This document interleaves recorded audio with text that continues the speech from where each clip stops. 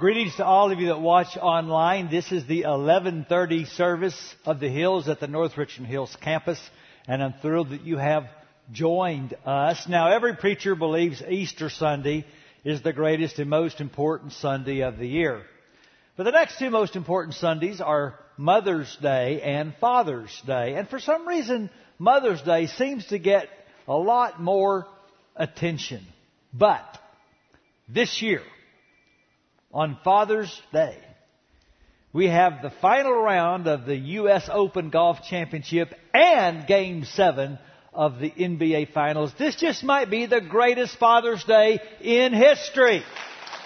So listen, everybody. You give your dad what he wants more than anything else today.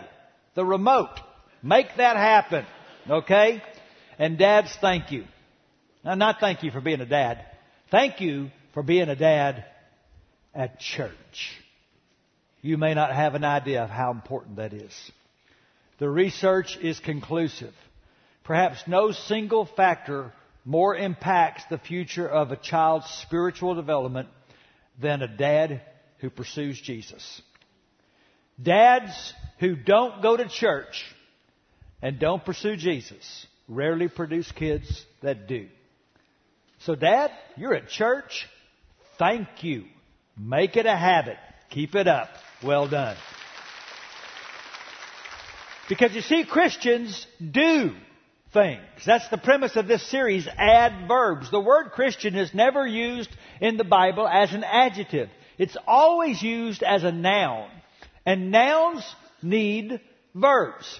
So we have been using the book of James as a platform to search for verbs that we need to add to our faith. We've looked at verbs like do and love and submit. But what do you do when there's nothing you can do? What does faith do when there's nothing to do? That's when you need to add the most needed verb of all. And James mentions it in chapter 5, starting in verse 7. Be patient then, brothers and sisters, until the Lord's coming. See how the farmer waits for the land to yield its valuable crop, patiently waiting for the autumn and spring rains. You too, be patient and stand firm, because the Lord's coming is near. Don't grumble against one another, brothers and sisters, or you will be judged. The judge is standing at the door. Brothers and sisters, as an example of patience in the face of suffering, take the prophets who spoke in the name of the Lord. As you know, we count as blessed those who have persevered. You have heard of Job's perseverance and have seen what the Lord finally brought about. The Lord is full of compassion and mercy. So there was a well-known preacher in the 1800s named Phillips Brooks.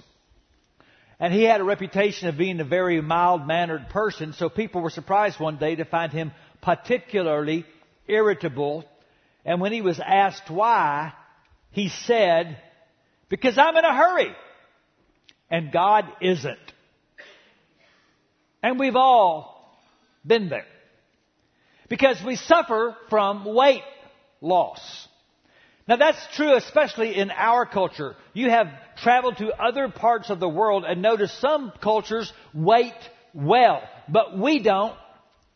Our culture in particular bows down to a God named now.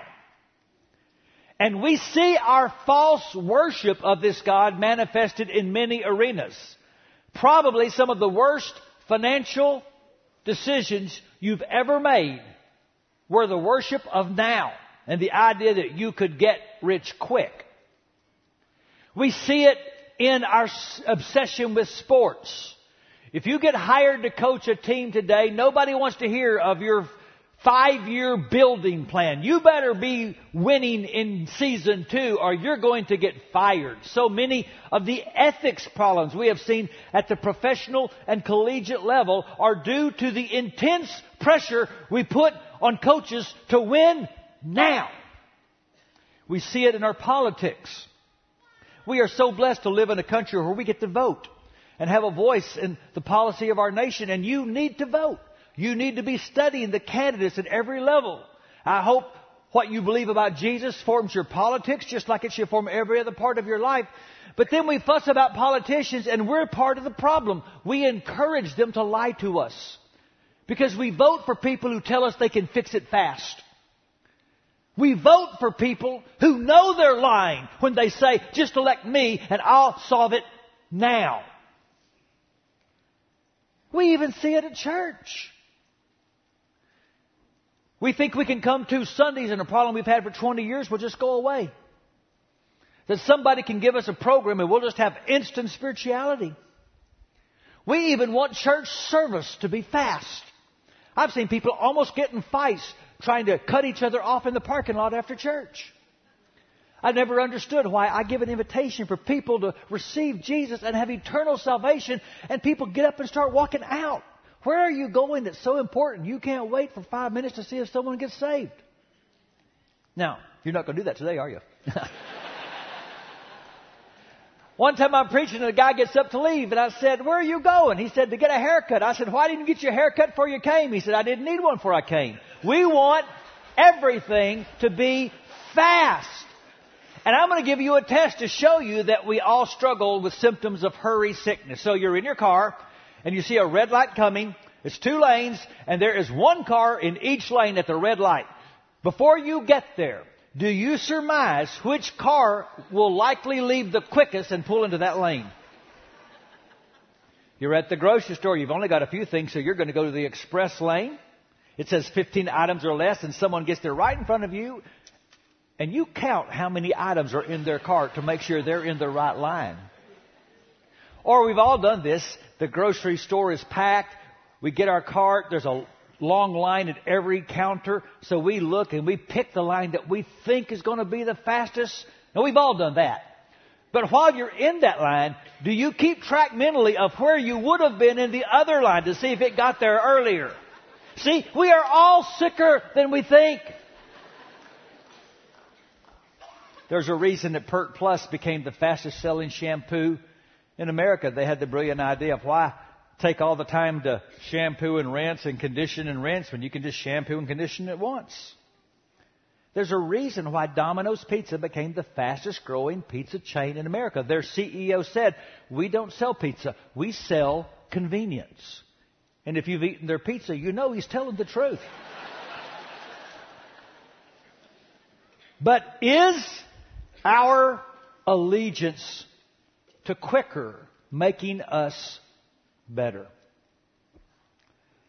Does our worship of saving time save our souls? And I don't just mean eternally. I mean, is there something corrosive that's happening inside when we worship the God of now? Isn't it interesting that in this text about patience, James refers to grumbling. He talks about be patient, don't grumble, be patient. Why does he do that? You know why. Because waiting makes us frustrated. And when we're frustrated, we start griping and blaming people. Like the story of the mama putting her son to bed at night saying, now tomorrow morning Mom's going to the doctor, so Daddy's going to drive you to school. Oh, Mama, I don't like it when Daddy drives you to school. Honey, I can't do it. And besides, your dad's a good driver. Why don't you like it? Mama, every time Daddy takes me to school, there's so many more idiots on the road.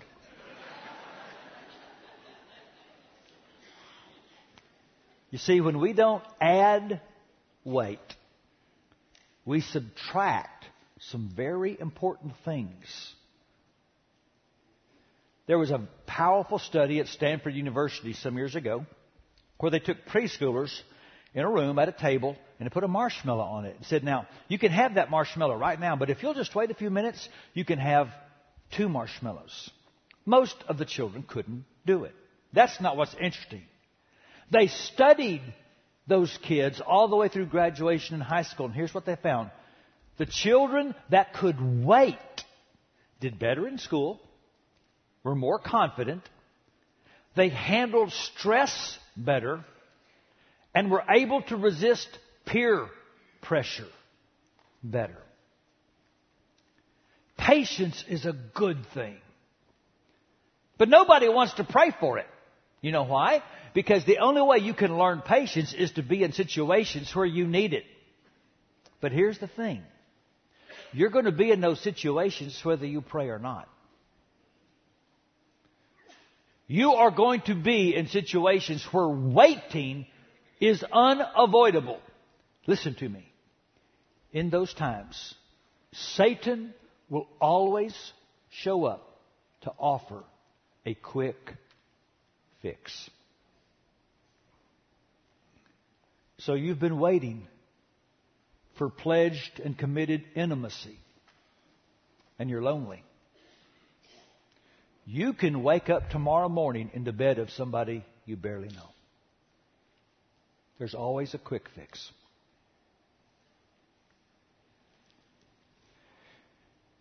You really want it, but you can't afford it. But you can pull out a credit card and have it now and go deeper and deeper into bondage. You need to wrestle with some demons, some personal demons. Or you can just go buy a bottle or get some more pills and numb the pain. There's always a quick fix. Your marriage is struggling. You could do the hard, slow, steady work of repair. Or you can just walk away and feel better for a moment. There's always a quick fix. So, when my youngest Matthew turned 15, he got his learner's permit. At that time, the chief road to get to our neighborhood was 2 lanes. And as you got closer to the neighborhood, the speed limit decreased. It had rained. The roads were wet. I was telling Matthew to be careful. He was doing a great job driving well. There were cars about 50 yards ahead of us when suddenly some guy pulls up behind us and starts honking his horn. We're not going fast enough, even though Matthew's going the speed limit. I don't know where he thinks he's going to go. I don't know what he thinks he's going to do when the speed limit decreases.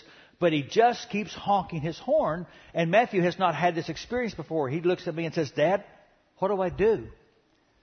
I said, "Son, don't ever let anyone intimidate you into going faster than you ought to go." And I realized later, I had given him good advice about more than just driving. You see, God specializes in weight gain. It always goes back to what kind of God do we believe in? He's the I am. He is the God for whom nothing's impossible. So, you're not dealing with anything right now that God couldn't resolve immediately. You're not going through any kind of delay due to some deficit on God's part. So why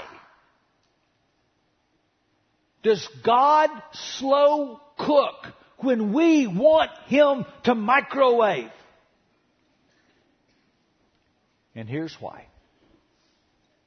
Because God cares more about your character than He does about your comfort.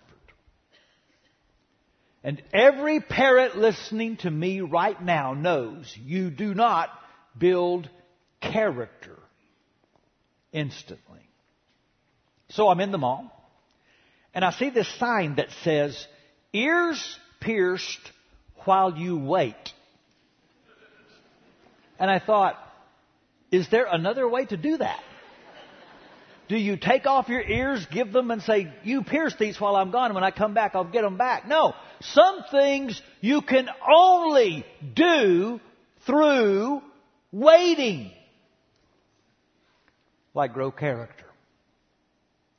And that's why if you're a good father, you would never give your child everything they want as soon as they want it.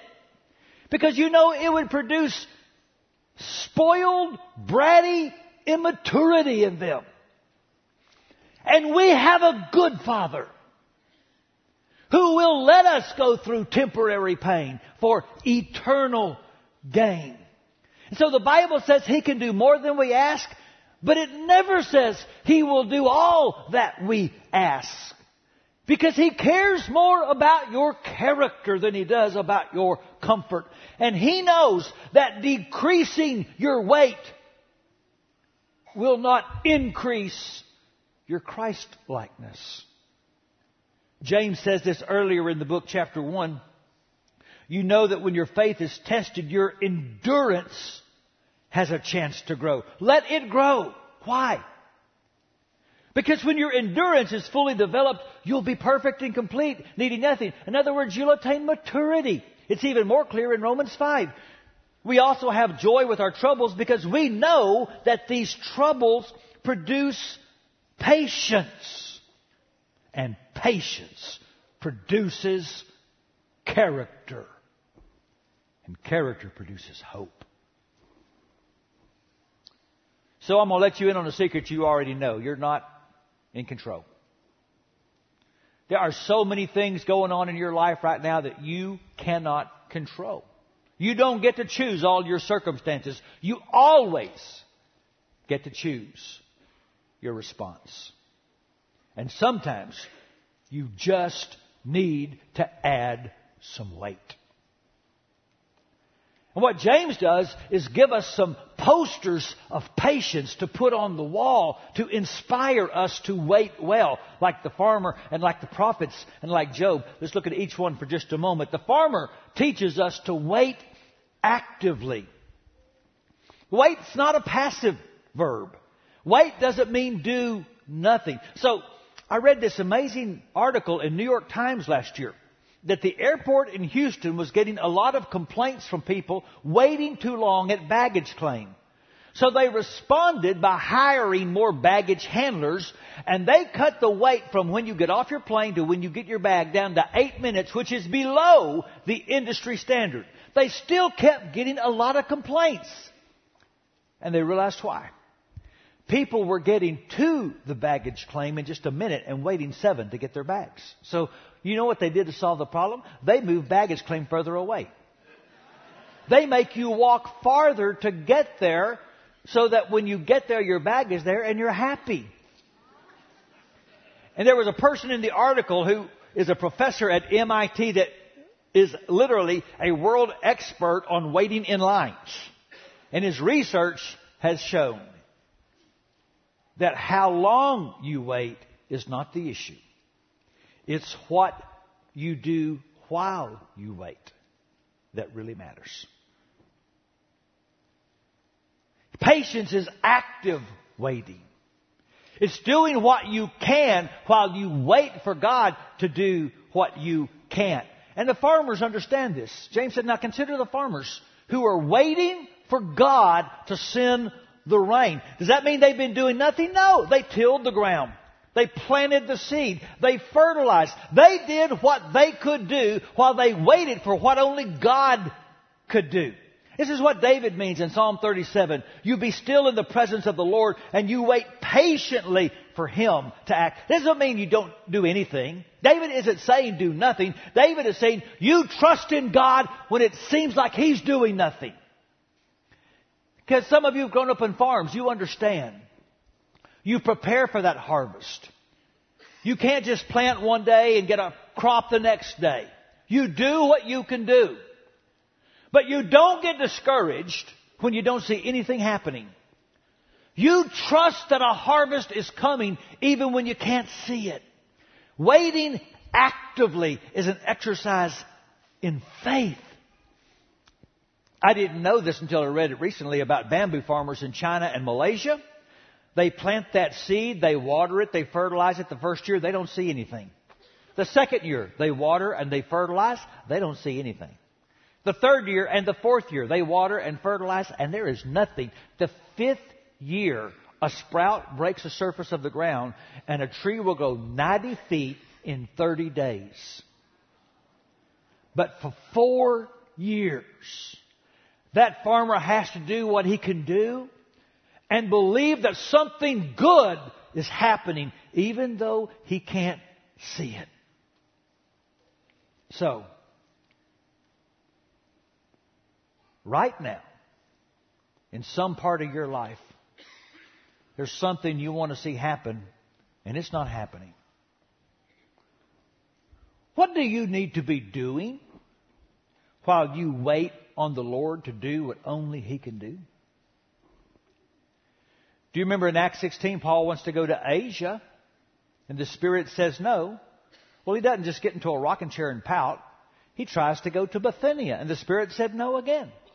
So he just kept moving. He goes down to Troas. He has a vision, and the gospel goes to Europe. So when you're waiting on the Lord, you're putting yourself in position to respond. You never waste a good wait. And that's where the prophets help us, by teaching us to wait purposefully. James says, consider the prophets. You know how they had to suffer. And by the way, the New Testament mentions the suffering of the prophets 11 times. You can't miss the point. Sometimes bad things happen to good people. But isn't it true that the people who have inspired you the most in your life are not the people who always had it easy? They are the people who didn't quit when it was hard. Look at the wall. There's a poster of the prophets, James says. Look again in verse 10. You take those old prophets as your mentors. They put up with anything. They went through everything and never once quit. All the time honoring God. And the reason their message has endured is because they did. They never quit on God because they knew God's love would never quit on them. You see, waiting demands banking on the goodness of God. Ooh, I just said a mouthful. So I'm going to say it again. If you're going to become a good waiter, you are going to have to deeply be convinced that God is good. So I'm a little boy, and something begins to grow on my side. They called it a boil. I had no idea what it was. All I knew was I had never hurt that bad in my life. You couldn't even lift a T-shirt or begin to touch my side that I couldn't just convulse in pain. They took me to a hospital. The doctor couldn't even help me because I couldn't stay still. It hurt so bad. And the doctor called for my dad. You see, I have a good father. And my father walked in and he physically held me still. But I knew if my father wants me to endure this, it will be good. We have a good Father. David says we wait in hope for the Lord. He's our help and our shield. In Him our hearts rejoice, for we trust in His holy name. May your unfailing love be with us, Lord, even as we put our hope in You. Listen, you will fail as a waiter unless you're convinced God's love never fails. When you know you have a good Father, then you start to look for a good purpose. And instead of saying, why me? You start saying, what, God, do you want me to do with this? Not why, God, but what, God? What can I do with this?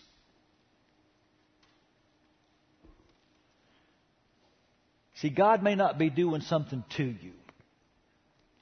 But I can tell you, God is always trying to do something through you. And someday, God is going to do something for you if you wait well. Again, James says back in the first chapter, God blesses those who patiently endure testing and temptation, and afterward they will receive the crown of life that God has promised to those who love Him. And so we wait expectantly. And here's where Job helps us. You know, it's one thing to wait and you know why you have to wait. It's another thing to wait and you have no clue. Job didn't know what was going on. He lost everything. But he didn't quit on God.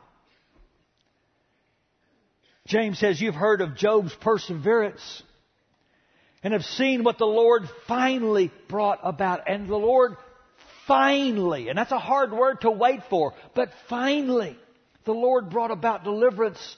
And Job was rewarded for waiting well. Because James says the Lord is full of compassion and mercy.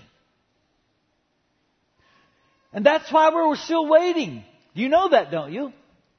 God's mercy is why we're still waiting for Jesus to come back. God is patient because He still has some lost children to find. And God is more patient with you than He has ever asked you to be patient with someone else. But that doesn't make it easy. Waiting is hard. Especially when we have weeks like this last one. Every day we picked up the paper and thought, how long, Lord? A sweet family goes to Florida for their dream vacation and they'll not bring their little boy home. 50 people are murdered. And you read things like that, and it's not a time for editorials. It's time just to weep and to hug somebody and to say, how long? And part of what makes this so hard is that evil doesn't let up. Do you really think if we just elect the right person or pass the right law, evil is going to go away? But we have a good Father. And He made a promise. So when my oldest, Michael, was 6, we started the journey of organized sports, and he joined a little soccer team. And after his first game, I had said, now, Michael, you stay right here, and when the game is over, Daddy will come get you. The parents were on the other side of the field. The game was over. You shook a few hands. I walked around the field, and Michael was gone. And every parent knows the panic that sets in as we began a frantic search that finally resulted in Michael being a couple of fields away. And Michael, where did you go? Why did you leave? Well, Daddy, the game was over and I couldn't find you, so I left. And I said, Michael, when Daddy says you wait, He will always come. You never have to wonder and you never have to leave. If Daddy says He's coming, He will never break that promise. And our Father has made a promise. He's coming.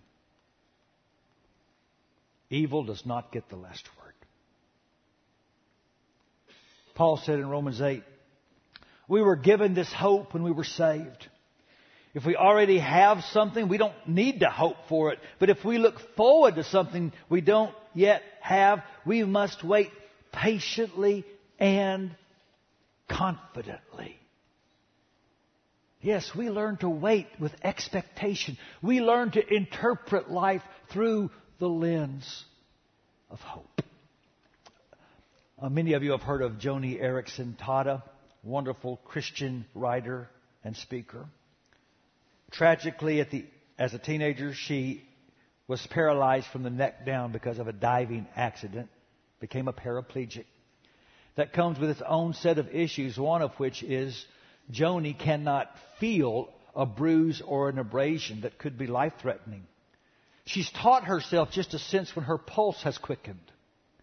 And she has an assistant named Francie who will come in, take off all her clothes, roll her on the floor like a doll, and check her body for possible problems. You can imagine how humiliating this is. This was a week when she had to do this 3 different times. And Joni was tired. And finally she looked up at the ceiling and she just screamed, "I want to quit this! Where can I go to resign from this stupid paralysis?" And Francie dressed her, walked out of the room, and then put her head back in the door and said, "I bet you can't wait for the resurrection." And Joni began to tear up, but it wasn't sadness, it was joy. As all the scripture she had stored in her heart came to mind, like that which is sown imperishable will rise imperishable. When we see Him, we will be like Him.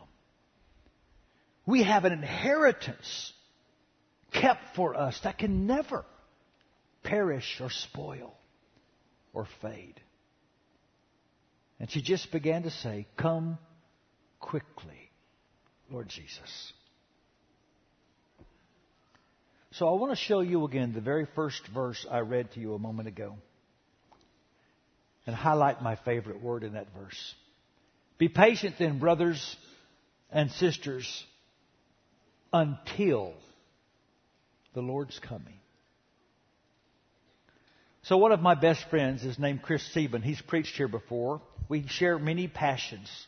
We love the church. We love the Lord. We love to preach. We love our families. We love golf. And we love food. And we try to keep it in that order. And 2 weeks ago, he took me to a golf course in Dallas. And it was hot and hilly. And by the time we had walked it, I was tired and I was famished and I was thirsty. And he said, "I've got this new place I found to take you to eat." So he took me to this place. And as I'm walking up, there's a line out the door. I said, "Chris, I don't want to wait in line. I'm too hungry and thirsty." "Oh, but just wait until we get inside." So we stood, and I grumbled, I'll admit it, and said, "Can't we go somewhere else?" "No, just wait until we get our food." And we got our food. It was amazing. I got brisket and fried chicken and squash and beans. I know some of you are thinking eating like that is going to kill you. You're right, and I'm going to die happy. Who wants to be 95 if all you can have is carrots? You see, until is worth the wait. And no matter what you're dealing with right now, God has put an until on it. I was thinking about the fruit of the Spirit: love, joy, peace, kindness. Heaven's going to be full of all these things. But then I thought about patience. Will we need patience in heaven? Because the wait is over. And until won't be necessary anymore. Someday Jesus is going to return and He's going to shout, "Enough!" But this day, Jesus says, "My grace is enough." And you never have to wait to ask for more grace. So would you bow your head, please? Why don't you just present your weight before the Lord? He already knows what it is. It could be your health. It could be your finances. It could be somebody you really love and they just won't let you fix them.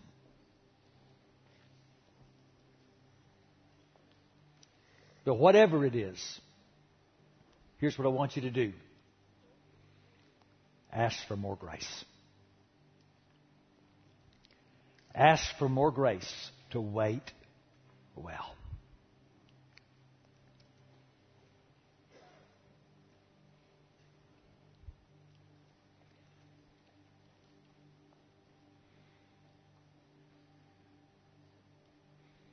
Oh God, you're such a good Father. You didn't quit on us when you had every right to do so. You have been so patient. Help us to look like our dad. Help us to be more like you. Help us to wait in a way that shows Jesus to the world. For His sake, we ask this. Amen. Would you all stand, please? If you're on our prayer team upstairs or down, will you take your place right now? Now, I don't want to contradict myself, but there's one thing you never wait to do. And that's to answer the prompting of the Holy Spirit to come to Jesus. And so if God's moving in your heart right now, don't take 3 weeks to think about it. Right now, today is a day for salvation. Right now, this moment is a time to come while we worship the Lord.